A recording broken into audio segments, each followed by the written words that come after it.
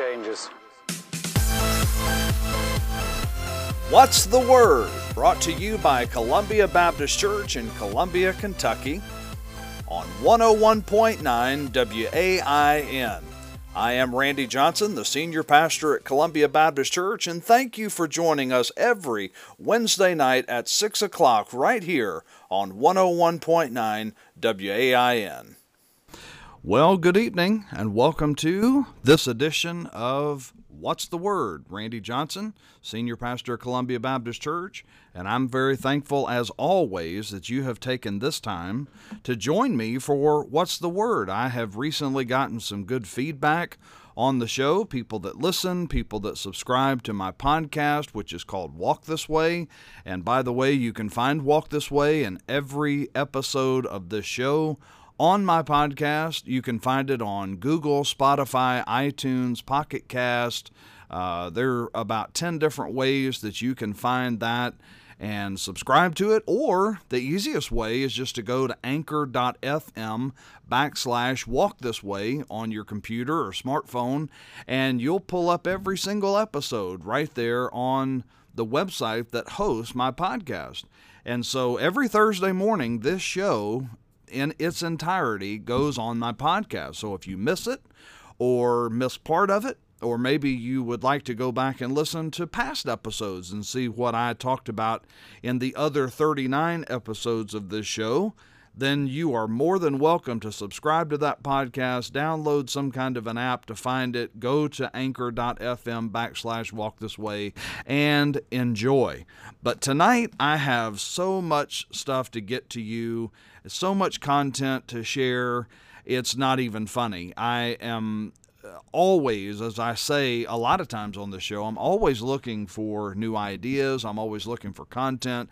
And what I try to do is I try to find some unique stories that maybe have been on your radar, maybe they haven't, and just share a biblical perspective with you on what does the Bible say about this particular event? How does the Bible teach us as believers to respond in certain ways to certain events? How should we feel? What should we think? How should we respond? What should we say?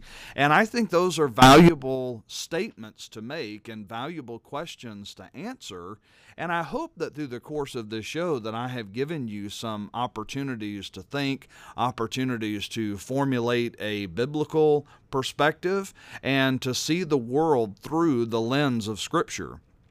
I shared a few weeks ago and have tried to do it each week over the last 2 or 3 weeks, and I started a sermon series on Sunday morning at Columbia Baptist Church, where I'm the senior pastor. I started a sermon series entitled Identity. Who am I in Christ?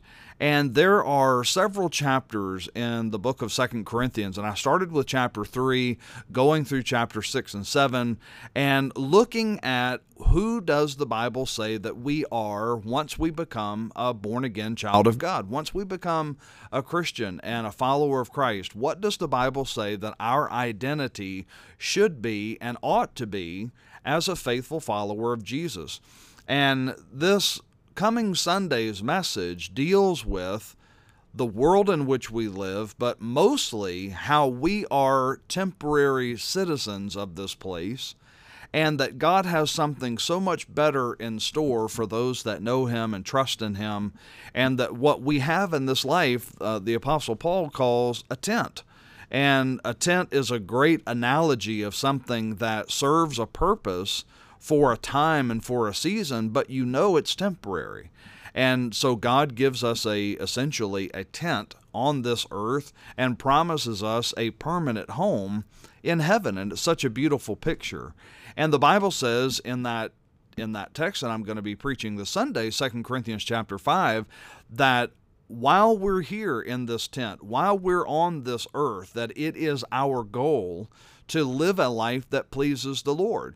And so I have found quite a few examples of both good and bad, how to make sure in your world and how to make sure with the influence that you have, with the job that you have, the family that you're in, the opportunities that God gives to you, how you can make sure that you are glorifying God. You know, many, many years ago, the television icon, I guess you could call it, or, it used to be that when you said MTV, you thought music. Now, I don't even know. I haven't watched MTV in years, but I think many years ago they started putting television shows, reality shows, and this type of thing on there. And now I think that's all that they do. I don't think they are music television anymore. They may call themselves MTV. I really don't know. But back in the early 90s, and mid-90s, they had a string of shows called Real World, and then they had one called Road Rules, and it was just a reality show of 4, 5, 6, 7, 8 people that either lived in the same house or they traveled together, and they just basically put 20 cameras in their face all the time and found out in reality how they responded to each other. Well, many years ago, on Road Rules, 2 people that were on that show ended up falling in love, and they ended up getting married and have been married ever since then. So probably a good 20 years they have been married. Well, the guy, his name is Sean Duffy. And Sean, several years ago, I think 7 or 8 years ago, decided to run to be a representative of the state of Wisconsin, where he's from. And his wife, Rachel, who, as I said, was also on that show, has been very supportive of his career. She's had a decent career in television and, hosting shows and being on kind of morning shows, afternoon talk shows, those kinds of things. But they have, maintained a great, healthy marriage. And, and he's been a great senator and has spoken out on quite a few good issues. And anyway, so he's been a representative of Wisconsin now for the past 8, 9 years or so. I read a story the other day saying that Sean Duffy, representative of Wisconsin, and his wife by his side, decided to resign from Congress. And his resignation, actually it happened yesterday, Tuesday. He explained why he would be resigning effective September the 23rd. So in less than a month, this guy is going to resign from Congress, and he went on television to explain his reason why. And I have to say that when I read the story, it made me smile. Not because a good conservative representative is leaving Congress, and it wasn't any reason of disagreeing with any policies or the president or any political pressure.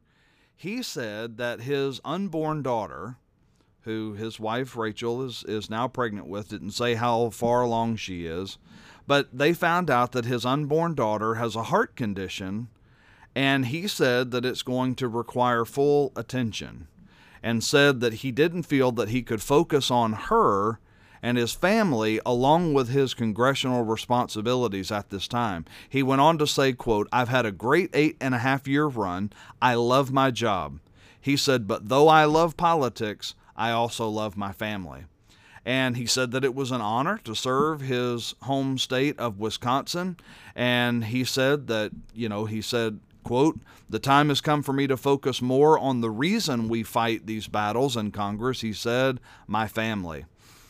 They found out not that long ago that their unborn daughter has holes in her heart, and that they are going to make sure that when she enters into the world that she has all of the care that she needs. She's going to need open heart surgery when she's born.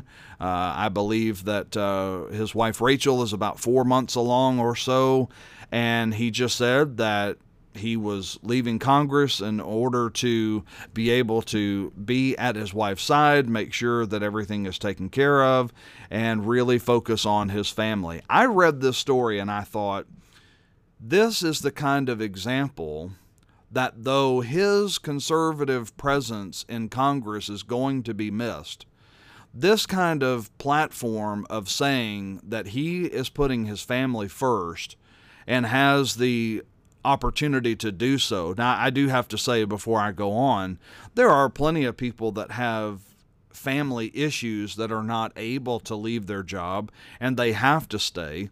And so I don't want to make this guy out to be a hero because he's financially able to walk away from his job.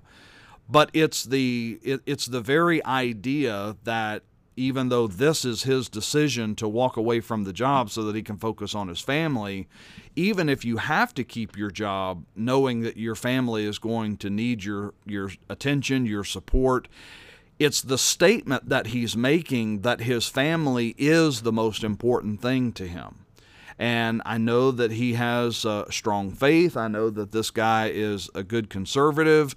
And I know that what he is doing is he's not doing this to get any pats on the back. He's doing it to explain that it's not a political reason, that there's no pressure, but rather it's because he loves his family. And he feels like for the state of Wisconsin that he would be doing them a disservice if he stayed in office, which I appreciate that. But I also feel like he's making a statement to say that the needs of his family are important, and because of the pressing needs and issues that are coming in the next few months when his daughter is born, that his wife is going to need help because they have other children.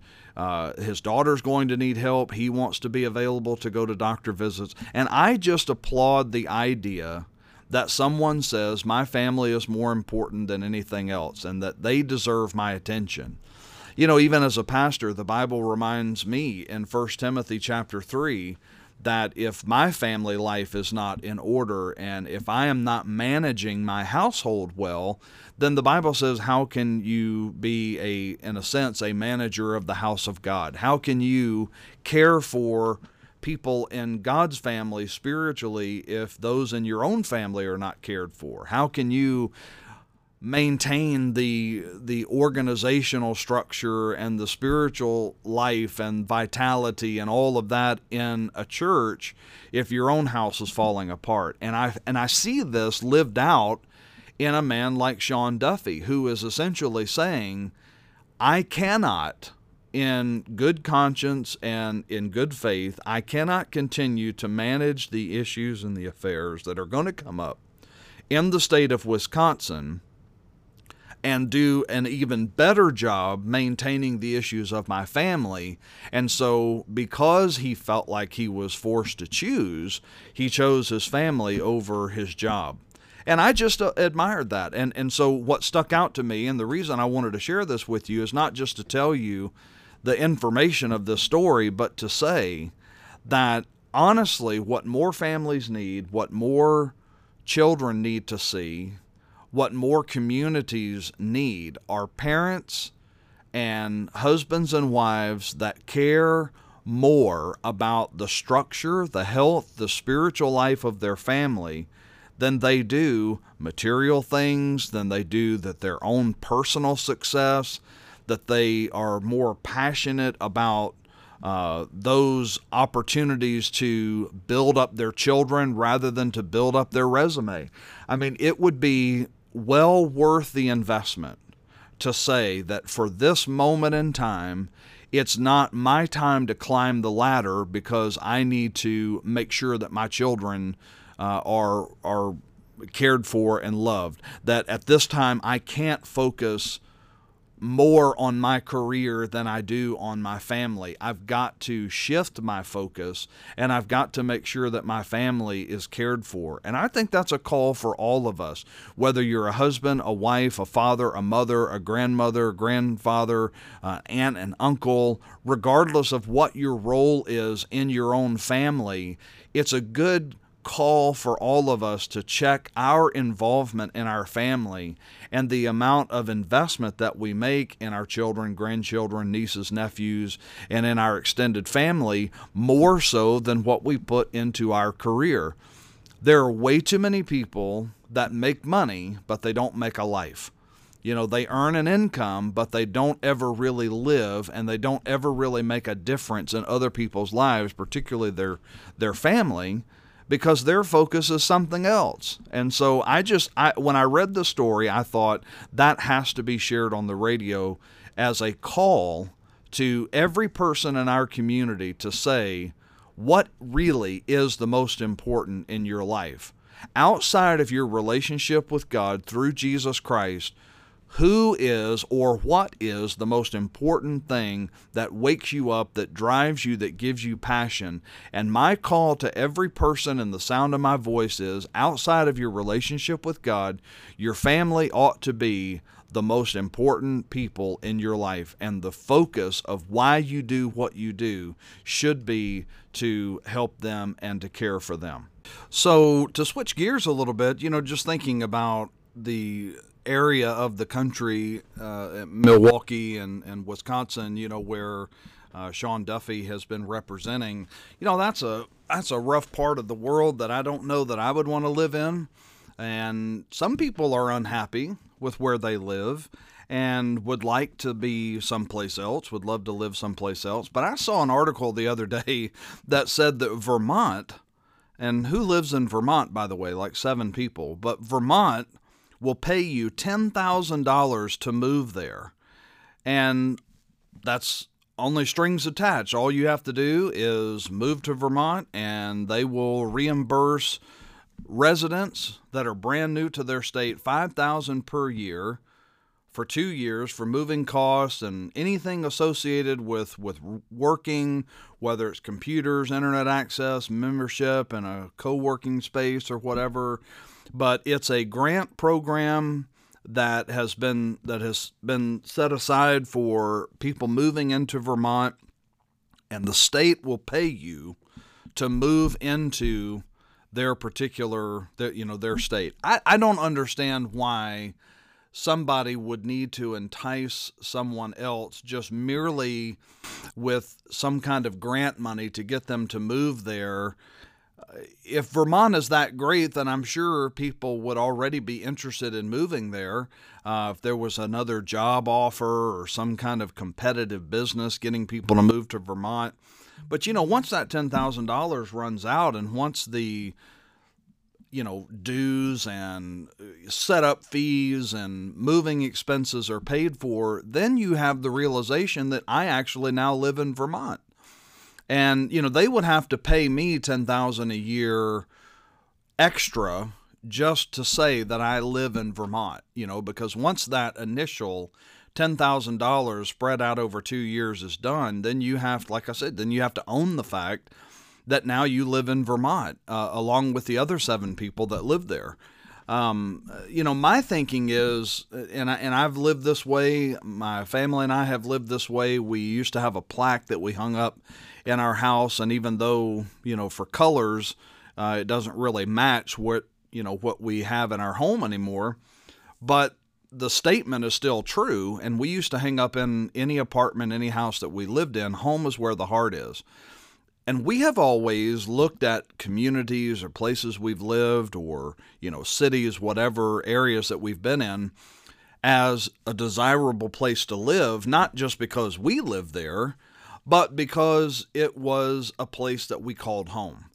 And we always wanted to give our kids the impression and give our family the impression and live with the mindset that we were actually happy to be where we were, that we didn't need to be enticed to live someplace else just simply on, on money or on, better opportunity here, there, or whatever, because thinking of raising children, you can move to certain cities that have fantastic schools, but your job may be horrible. You can go to a certain area that it may be a very beautiful part of the country, like Vermont, for example, but the rest of the living conditions there may be awful. There may be a week, 7 total days out of the year that this particular place you live is just beautiful. It's wonderful. It's picturesque. It's ideal. But then the rest of the year, you have to deal with the fact that you live in that place. And I think about people that live in Florida. There are a lot of people that don't live in Florida that love to go there on vacation. They love to go to the beach. They love to be there, for a week, 2 weeks, or maybe go to Disney World, or, go to a beach maybe on spring break or fall break, or, something like that. They love to go there. However, in Florida, you have to deal with hurricanes, you have to deal with extremely hot and humid weather, you have to deal with a lot of rain, you have to deal with some ecological things and creatures that live in Florida that may not live where you live.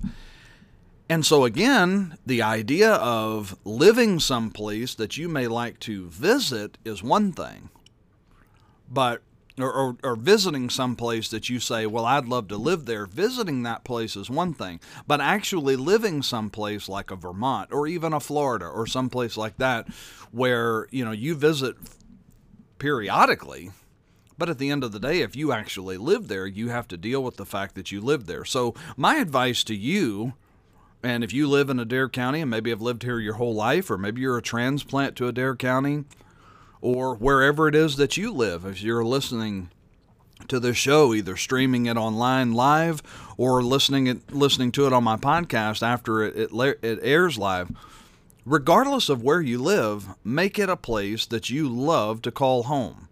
Make it a place that you are grateful for. Find something to be happy about. Maybe the traffic is bad. Maybe the weather is not great. Maybe you're a long distance away from your extended family. Maybe there's some issue there with, where you live, or there's just something about it that you don't like. Instead of focusing on those things, find something that you really enjoy, and honestly, just make that a heartbeat of you and your family.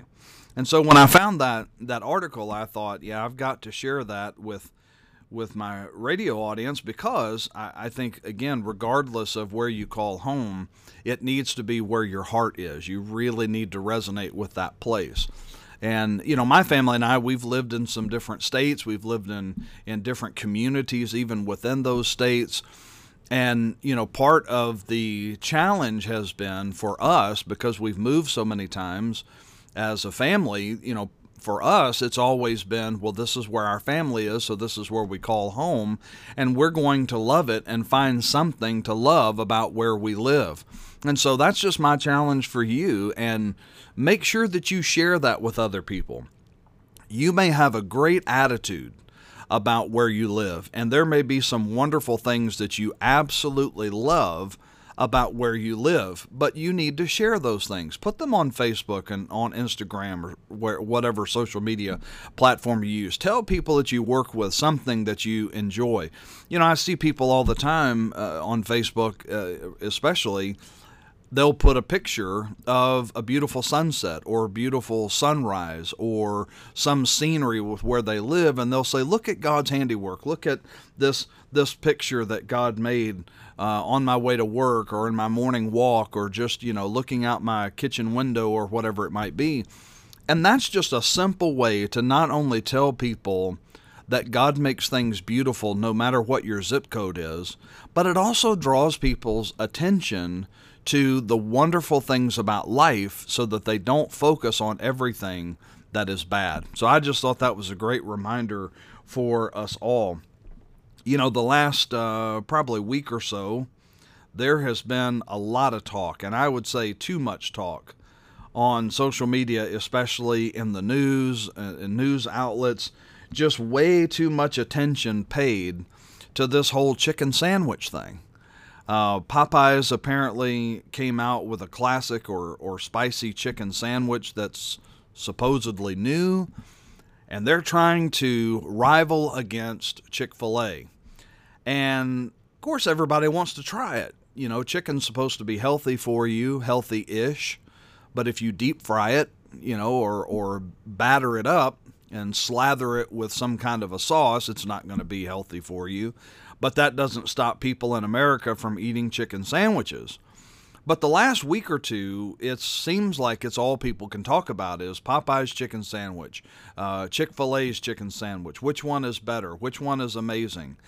And, you have Kentucky Fried Chicken, and, they've kind of been silent, whatever. But those two food chains, but I'm telling you, it's mainly Popeyes, because they're coming out with this new sandwich, and they just want people to know that they're here, and they want people to just, have their mouths water over their chicken sandwich. Well, more than once, probably more times than anybody could count, certain restaurants ran out of chicken sandwiches.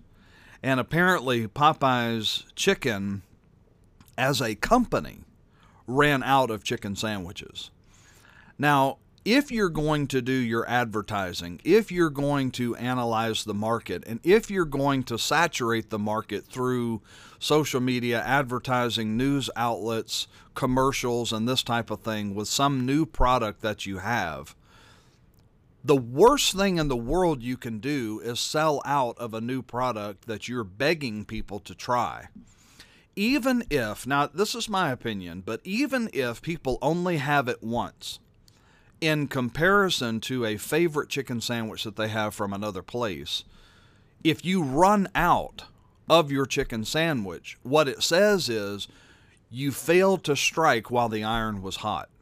And maybe, just maybe, that person who was going to try it and do some kind of a comparison between their favorite and yours, maybe you missed that opportunity to hook them and to keep them as a customer coming back for the chicken sandwich.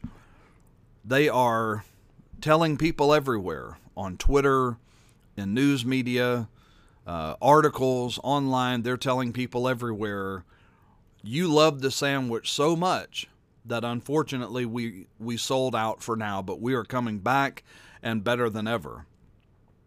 I guess you can spin the story and say that the chicken sandwich was just that amazing. People were that curious. There was so much talk that Popeyes just couldn't keep up. But you know that but another way to look at it is once you start a promotion, you have to anticipate a certain level of curiosity. And you have to assume that there's going to be people who consume chicken sandwiches on a regular basis. And if you do any kind of market analysis, then you know how many chicken sandwiches are sold per day by people like Chick-fil-A, people like, Popeyes or KFC, and you can do some kind of market analysis and find out how many chicken sandwiches are eaten. Well, if you know how many stores you have, and if you're pushing for this promotion to be awesome, amazing, and wonderful, and all of this, then you should anticipate that you should have enough sandwiches to make sure that if every person that consumes a chicken sandwich on, Monday through Friday, they're going to come through our line to try one, we're going to make sure that we have enough. Well, Popeyes didn't do that. I wonder if it's a lack of planning. I wonder if it was a surprise. I wonder if it cost them too much. Or I wonder if they just were overwhelmed with the response to their chicken sandwich that they just never realized that in 2 weeks they would literally be out of this new product that they're pushing. Now, again, to look at it positively, and then I'll tell you what the word is about this and why this matters to churches and to Christians, but to look at it positively, Popeyes could just sit back, which they're doing through social media and through media outlets. They're saying, oh, this is amazing. This is wonderful. We sold so many that we're just so amazed at how many people love these sandwiches. Think of the amount of money that Popeyes has made in the last 2 weeks just from outselling, and running out of their chicken sandwich. And I wonder how many of their employees who were just working as fast and furious as they could through those drive-through lines and those long waits in the store, I wonder if they reimbursed their employees or gave them some overtime pay or gave them some kind of a bonus for their hard work over these last 2 weeks. I wonder if Popeyes has a plan that if their chicken sandwich is really that much better than Chick-fil-A or anything that KFC has to offer, I wonder if they really have a plan to say, now once we restock, we are going to add, 4 workers per restaurant to keep up with the demand. And I wonder how long that's going to last. My statement about this is simple. There are lots of times that something new pops up and people gravitate toward it. But whatever it is that is new and hits the media and is looked at and is viewed and is just wonderful and everybody is all about it, is the substance of it going to be enough to keep people coming back, or is it literally a flash in the pan? There are a lot of times that churches will try something, do something, or even if a new church begins, and all of a sudden people in a community or people in a certain town or whatever, they just gravitate toward that and they think this is the best thing that I've ever seen in my life. And I wonder sometimes if, number one, if churches are really prepared to handle the influx of new believers, the influx of curiosity, the influx of families that are looking for something different. But I also wonder, and the deeper question is what they're offering really enough to keep people connected? Like, for example, I wonder if the Popeyes chicken sandwich is just that good that they're going to sell $40 million of chicken sandwiches every 2 weeks, or if it's just that people were curious and wanted to taste it, and then they're going to go back to what they enjoyed before.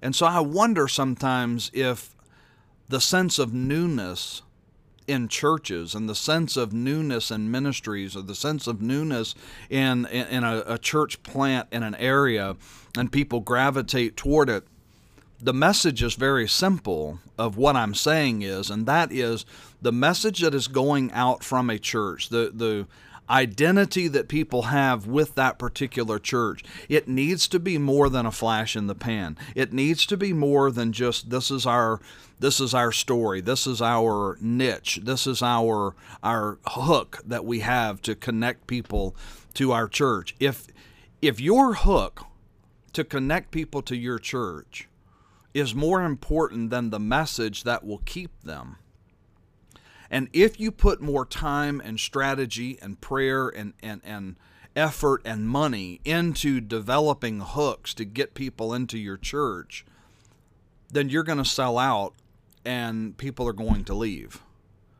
Or they might stay, but what keeps them is that hook and nothing to do with the message. I think every church has a responsibility to, and I use sort of a secular term, though I don't mean it in a secular sense, but every church needs to do, in some sense, a level of advertising, a level of recognition, a level of awareness to the community that they're there, that they're offering ministry, that life change is happening, that God is moving in the church.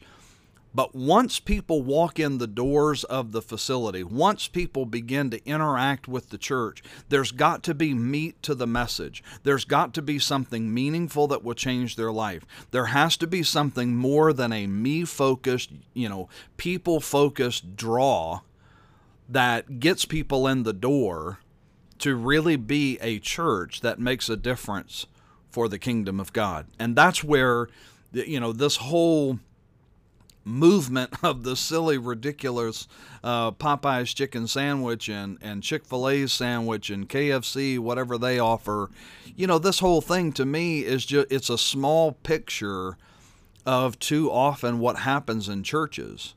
And that is, we care more about the flash in the pan and making those dollars and getting people in the building and getting people to try our product, knowing that not everybody's going to stay. A few people will like it and come back, but we just try to get that initial hook, and we just put so much energy and effort into the hook that we really don't put that much thought into the message. And what keeps people, what gets them grounded, what keeps people growing in their faith in a church is not the fancy hook. It's not the lights, the sound, the songs, all of those things and smoke and all of that stuff. It's the content of what grabs their heart that is spirit-filled, that is Christ-exalting, that is saturated in the Word of God, and that advances the kingdom of God. That has to be what we pray about more as a church, what we are focused on and care about more as a church, and that has to be our passion. And so this whole Popeyes thing, it makes me laugh. In so many ways, I just think it's silly and ridiculous, but like I said, so much of a picture sometimes of what we do as a church. I read a story the other day that was disheartening. And it was disheartening in a sense because there's really nothing that can be done about it. There was a pre-Columbian culture that happened and was discovered in Lima, and this dates back many, many, many years. And what they unearthed in this pre-Columbian culture was a site of, I don't want to call it burial because it really wasn't a burial, but it was really more of an ethnic site of some kind of worship, foreign god worship, sacrifices, rituals, these types of things. And in all honesty, they sacrificed children at this ritual site. And this particular archaeological site in Peru, they found 227 bodies that were unearthed that were all children. And they have been digging since last year at this sacrificial site, and they finally were able to draw a number and assemble a number of children that had been wrongly sacrificed there. You know, it's stories like these that I bring this to you only and simply because, number one, it is disturbing to imagine that any society would sacrifice children, let alone have 227 bodies in the same burial site to honor what was known as the Chimu, Chimu, the Chimu culture's gods. And to sacrifice that many children for whatever for whatever reason, it's so disturbing to me. They said that this happened between the 1200 and 1400s, and they had at first last year found 56 different skeletons. And they found 200 llamas that were also there, along with several other children and their remains there. But as they continued to excavate and to unearth this, they found 227 sacrificed children in Peru. And the picture that they displayed of this is just, it's so disturbing. It's almost like they are entombed in stone. They are all, as the article says, they're all facing the sea. So their bodies are positioned to where their faces are pointed toward the ocean. And, it just leaves you speechless because you wonder, okay, what was their culture? What was their religion? What was the purpose? Why did children have to be sacrificed? Why did they find so many llamas that were that were there next to or mixed in with the remains? What in the world would some kind of a religion, some kind of a culture, who's being worshipped? What is the point, the purpose? But at the end of the day, we don't know. We don't know exactly what it was or what the religion was or what the purpose was for this. But whenever I see a story like this, what it just screams to me is how desperately the world needs Jesus. How many people that we come in contact with every day who would say, in all honesty, well, I'm not that bad. I wouldn't do that. I've never done that particular sin. I've never gone that far with this thing or taken that step. And they say that as though that makes them a good person, or it makes them a better person than this story that I just read of what these other people have done, and they're terrible and they've made all these mistakes and, they sacrificed you. Oh, I would never do that. And we always can find in human history somebody who is worse than we are, somebody who's done something worse than we have, somebody who's sinned more than we have, and we think in some way, well, I'm not that bad. At the end of the day, this story, even if you would say, hey, I'm not that bad, at the end of the day, there are people that have lived at different points in human history who are that bad. And that points to the need for someone to have a right relationship with God and to value human life and to see that other people have and need the opportunity to turn to Christ just as much as you do. And that it is not your right to take the life of another human being to worship your God or to celebrate your religion. But what it means is you should have as the focus of your life and the focus in your heart, you should have a right relationship with God. You should value your own life enough to know that God gave the life of His only Son and sacrificed His Son on your behalf, so that there is nothing else that you have to do except to receive the gift of Jesus Christ and His shed blood and His sacrifice on the cross. So you see this article and you hear this story and you think these people are sacrificing their own children. For what? For themselves?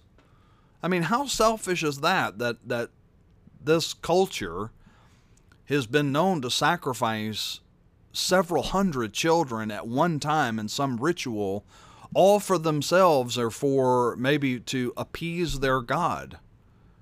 And what the one true and living God did is He gave His own Son to pay for my sin and to appease His own wrath against my sin, so that there was nothing that I would have to do except to receive Jesus as my Savior and and make Him the Lord of my life. But this story just screams that there are people all throughout human history that need a relationship with God. Sin causes us to do things that are wrong, that are inhumane, that go against the very fabric of life, that scream that there is something wrong between our ears and our head and our heart, that there is something wrong with our nature, that if our human nature screams out that we want to kill someone, even our own child, for the benefit of our religion and to appease some made-up God, that tells me that the human heart, as the Bible says, is exceedingly wicked. And there are times in the Bible that even God's people is said of them that they did what was right in their own eyes. And anytime we do what we think is best, it's never truly the best. Even if our intentions are good, even if we have convinced ourselves that it's good, even if other people tell us it's good, the Bible tells us that stacked up against the righteousness of God, which is perfect, that all of our righteous acts are like filthy rags. They're dirty, they're disgusting, they're miserable in comparison to the infinite holiness of God. So this story just reminded me of the great need that people have for Jesus. I saw another story that was really no surprise. This particular story has to do with children, but it has to do with the happiness of children. And I found a story that says, after a good deal of research, that it has been found that social media and body image are making children the most unhappy that they have been in the last 25 years. I am not surprised by this. I think for the most part, people that are saturated with social media, people that are saturated with the opinions of others, and people that do have body image issues, I would say any person that fits into that category is unhappier now than they ever have been in their life, because it is constantly thrown in their face. But think about children for a moment. The study says that data reveals that excessive social media use increases their loneliness and turbulent friendships. So you would think that the one thing that is supposed to be designed to connect people to each other, something like social media, where you can share information about your life, you can share details about who you are, what you're doing, where you come from, where you're going. Social media is kind of designed for that stuff. And for years, people have used all of those social media platforms to tell you what they had for breakfast, to tell you about some heartbreak they're going through, to tell you about some prayer concern that they have, to share some juicy gossip or some political opinion that they have. And for years, social media has been bombarding us with this kind of information. It is no surprise that children who are literally in the formation stage of who they are, what they care about, where they come from, where they're going in life, how they feel about themselves, are now, because they're bombarded with everybody else's quote-unquote perfect life that they put on social media, that kids realize how little they know each other, and so it makes them have that increasing loneliness. But it also causes them to be bitter towards someone else because they're constantly putting this fantastic life that's all make-believe, usually, on social media, and now all of a sudden they resent their friends for it. They were showing that this research said that not only is there a decline in happiness that's now at a record low for 10 to 15-year-olds, but there's huge failings they're showing for the most vulnerable children.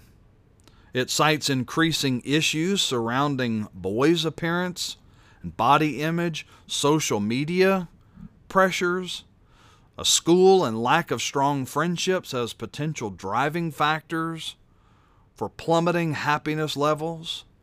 I mean, you can imagine that years ago, this kind of stuff happened on a playground. It happened on a basketball court. It happened in neighborhood streets. And to some degree, these kinds of things happened at school with, some bullying or passing notes or, talking about people behind their back, this kind of thing. Well, now it's in the hands of every teenager. It's on every computer.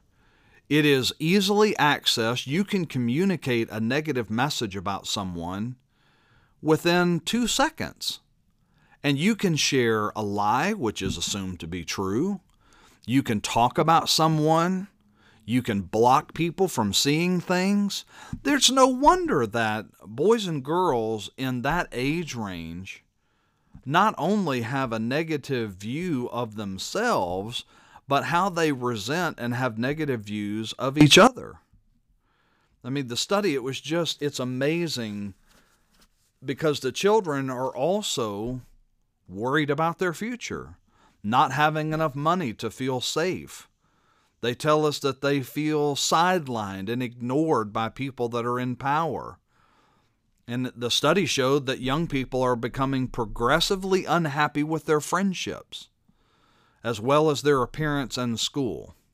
And social media is linked as a factor in all of those things. When I read this story, and just my 2 cents about all of this is just simply to say, not only do I believe that children that young should have a limited role with and limited exposure to social media, but it always goes back to, it is the parents' responsibility to build a system of support and encouragement, and as best they can, a system of love and acceptance with their child, that even when people at school, even with people in the neighborhood and friends and all of this, say ugly things, turn their backs on them, are not the kind of friend that they need, that our children have the kind of support in the home where they always feel like they have a safety net.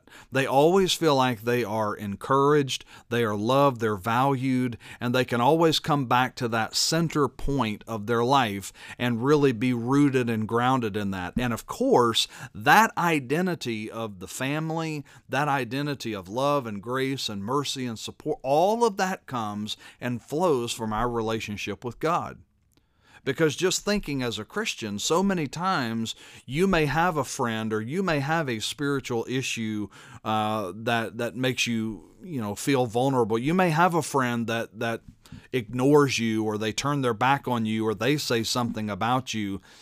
And as a Christian, and especially as an adult, you might think, well, what in the world am I going to do when I feel broken, when I feel like people have walked out, when I feel like people are talking about me behind my back? We come back to God. And God is the one who builds us up. Our relationship with Christ and the presence of the Holy Spirit gives us comfort, gives us hope, gives us meaning, gives us purpose. Well, for a 10-year-old child who is bombarded with social media and made to feel dumb, made to feel ugly, made to feel fat, made to feel weird, made to feel like they are a nobody, in the home, we've got to bring our kids back to their identity that they can have and should have in Jesus. And we have to remind children constantly that God does not determine our relationship with Him based on how we look, what our grades are, how we dress, or what the scale says and how much we weigh. Those things are completely secondary to God. What God is most concerned with is our spiritual connection with Him, and from that identity flows a confidence that even if every other person on the planet thinks that we are absolute garbage, not worth being a friend with, that we are an absolute terrible person and just ignores us to no end, God constantly reminds us of what our value is to Him. And so when you think of 10 and 15-year-olds being saturated with social media and having such a negative self-image, what I would tell parents is they need to be saturated with the Word of God. They need to be saturated with the gospel of Christ. They need to be reminded that their friends don't get to define who they are. Jesus already does that. They don't need to be told by social media or by anyone else that they aren't worth anything, because God tells them that they are worth a lot to Him. So much so, again, just as I said it a minute ago, that God sent His only Son to die on the cross to pay for their sins and to give them eternal life and a home in heaven. And so to God, even if your friends think that you're trash, even if your friends think that you're weird, even if your friends judge you because of how much you weigh, God tells you that He loves you and that He sent His Son to die for you, and He gives you His Holy Spirit to constantly mold and shape you into the image of Christ so that you can reflect Jesus, then who cares what those people think? Who cares how many likes you might get on Instagram or Facebook, or how many streaks you have on Snapchat, whatever that is. My kids do that. Or how many followers you have on some social media platform. None of that stuff matters. But those are the things that are driving the significance that children are feeling, and they need to get back to their identity, and they need to come to an identity of Christ. One of the things that this study mentioned was especially in 14-year-old girls. Now, it doesn't say exactly why they pinpointed 14-year-old girls, but I can imagine it's because they're going through puberty, their bodies are changing. Maybe their bodies look vastly different than they did when they were 10, 11 years old. And maybe they've put on a little more weight, or they have pimples, or they've now got braces, or whatever it might be. But the study said that around 25% of 14-year-old girls had already harmed themselves. And again, this is fed by not an identity based on Jesus, but an identity based on social media and people that are quote-unquote your friends. People that do not really love you, people that do not really value you, people that will only use you if you do something good for them or offer them something. In all seriousness and in all honesty, social media can be an encouraging thing, but for a lot of our teenagers, what it continues to do is it becomes a comparison thing. You're not as good as this person. You're not as smart as this person. You don't look as pretty as this person. You don't dress as well as this person. You don't have your life together as well as this person. And so social media is used and is bombarding our teenagers with the idea that they're just not as good as the person that they might go to school with. And their identity is lost in that.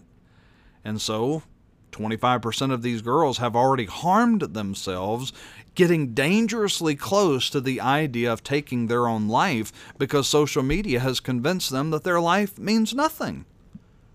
Whereas their relationship with God would always tell them that they are valuable, that they are loved.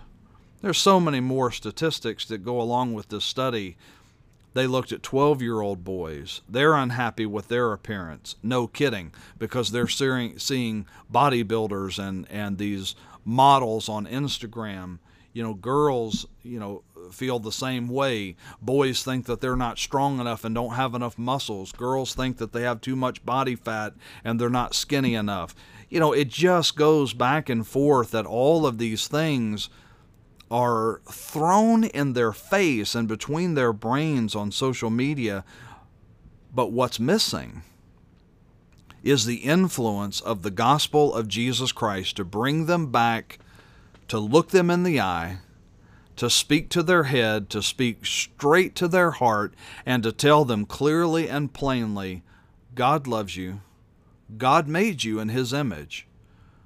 God sent His Son to pay for the penalty of your sins, and by turning from your sins and trusting in Jesus, then you can have a home in heaven, you can have a personal relationship with God, you can have the Holy Spirit of God living inside of you, and always know that you are enough, and that God loves you in spite of what other people might say about you. And this study is nothing new. It just flew on my radar and disturbed me. It disturbed me to the point that I had to share it and say, if there is some middle schooler, teenager, college student in your life, if there is some 7, 8, 9-year-old that you know in just a few years are going to really be bombarded with some of the social media stuff, go ahead and begin now by investing in that child. Tell them, praise them, encourage them, bring them back to what the Bible says about who they are. Constantly share the good news of Jesus with them, that God loves them in spite of what other people say, and reassure that child that they are special in the eyes of God. And even if they don't get all of the best grades in school, even if they don't, according to their friends, look the best, even if, according to their friends, they don't dress a certain way or whatever the measuring rod is, you tell them that God's measuring rod, that the way that God measures us is through the eyes of the Lord Jesus Christ. And if your child has a personal relationship with God through Jesus Christ, then God loves them, He values them, He sees them through the lens of Jesus Christ. Bring your kids to the cross of Jesus and let them find their identity in Him. Don't bring them to social media and tell them good luck. Bring them to the Word of God and say, this is what God has offered for you. This is the lens of Scripture. This is the identity that God has to offer you. I really appreciate you making time to join me on this radio show this evening, and hopefully you have listened live and have made it all the way through for the entire hour. If there is anything in this show that you missed, you can catch it tomorrow morning when I upload it to my podcast, which is called Walk This Way, and you can find that at anchor.fm/walkthisway. And you can hear all of the previous 40 episodes of this radio show, and I would appreciate you listening. Thank you again so much for joining me tonight. I hope that the rest of your week is blessed, and thank you again for joining me tonight right here on 101.9 WAIN. What's the Word? Hey, this is Pastor Randy Johnson. Thank you so much for joining me for What's the Word? That show airs every Wednesday night at 6 o'clock on 101.9 WAIN, right here in the heart of Adair County in Columbia, Kentucky. Or you can catch the replay of What's the Word on my podcast, which is called Walk This Way. And you can find that in several different places. You can find it at anchor.fm/Walk This Way on the internet, or you can find it on different apps and places that carry podcasts like iTunes, Spotify, Pocket Cast, and all sorts of places. You can find this broadcast, you can find messages that I've preached, and I just want to encourage you to make it a point to tune in, subscribe, and listen to all sorts of content that's on my podcast, which is called, again, Walk This Way. Thank you so much for joining me.